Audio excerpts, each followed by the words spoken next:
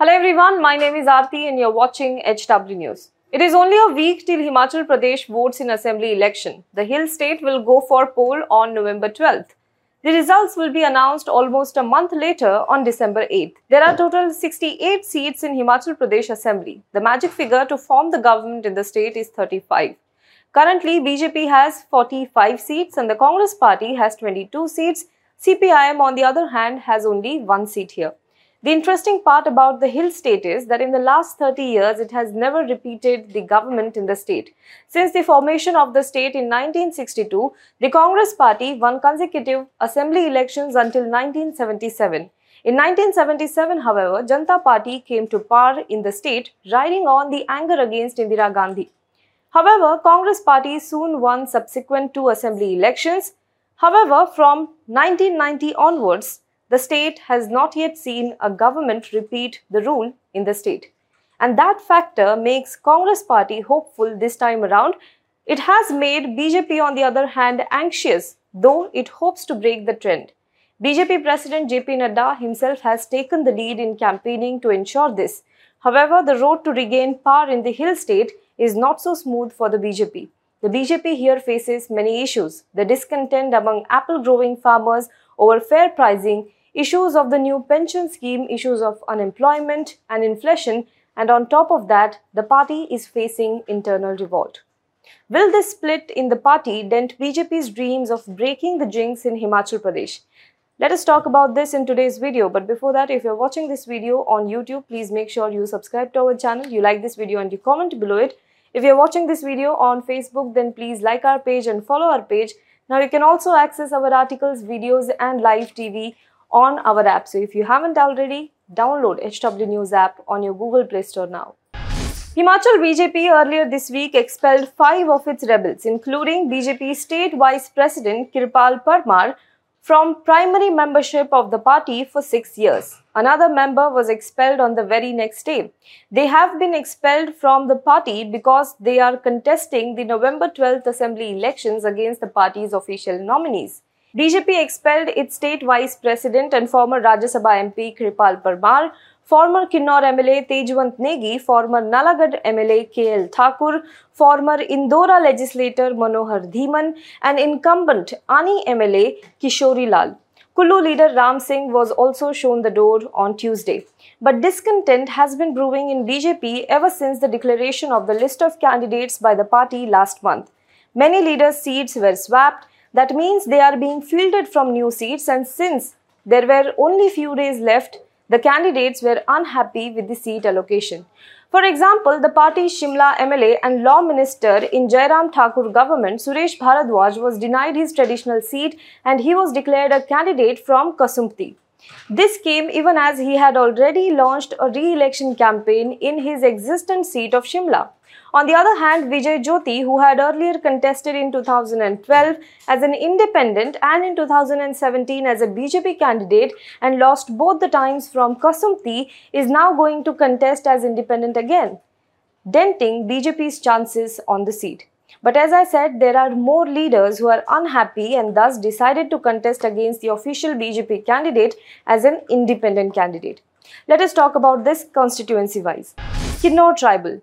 Once the loyalist of BJP President JP Nadda, Tejwant Negi, has filed his nomination papers from the Kinnor tribal constituency as independent candidate. He has claimed that the state BJP President Suresh Kashyap and former BJP state in charge Mangal Pandey visited his home to convince him to call off his rebellion, but his supporters told him not to withdraw his nomination. Negi was a close associate of former Chief Minister Prem Kumar Dhumal. He breached the then Congress stronghold of Kinnor in 2007 and entered the assembly for the first time. In 2012, he lost to Congress's Jagat Singh Negi and lost out by just 120 votes in the last election.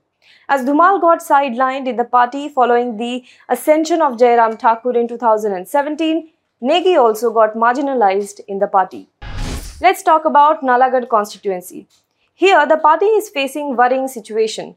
Former Nalagad candidate KL Thakur, who lost to Congress's Lakhvinder Rana last time, has rebelled against the party for not getting ticket. Interestingly, the BJP has fielded Lakhwinder Rana this time, who recently switched sides from Congress to BJP. This decision of the party itself triggered a protest by office bearers of Nalagarh. Many of them have now sided with Thakur. The next seat is Indira in Kangra district. Manohar Dhiman, who entered BJP in 2017 in presence of JP Nadda, who was then the health minister of the country, has rebelled against the party after being denied ticket for the second time. Dhiman had won the constituency in 2012 as an independent candidate. However, even after entering BJP in 2017, he was not fielded by the party. Instead, it chose to field Ritu Dhiman on the seat reserved for the SC candidate.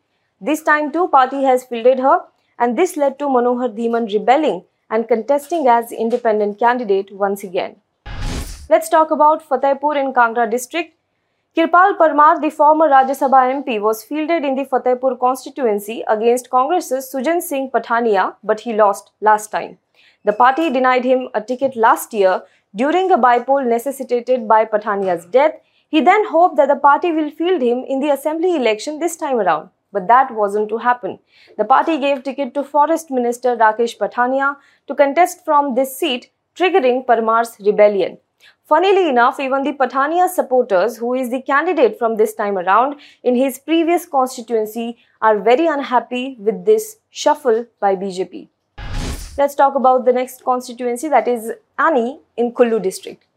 Sitting MLA Kishori Lal, who was denied ticket from this seat, has rebelled and is contesting as an independent candidate.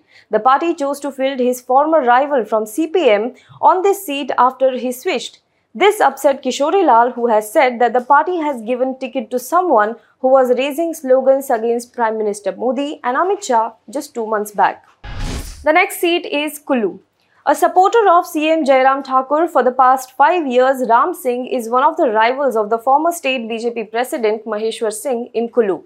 As a result, he was appointed the vice chairperson of the state Horticulture Produce Marketing Committee, but he turned against the party and Jairam Thakur after the party denied him ticket in Kullu seat.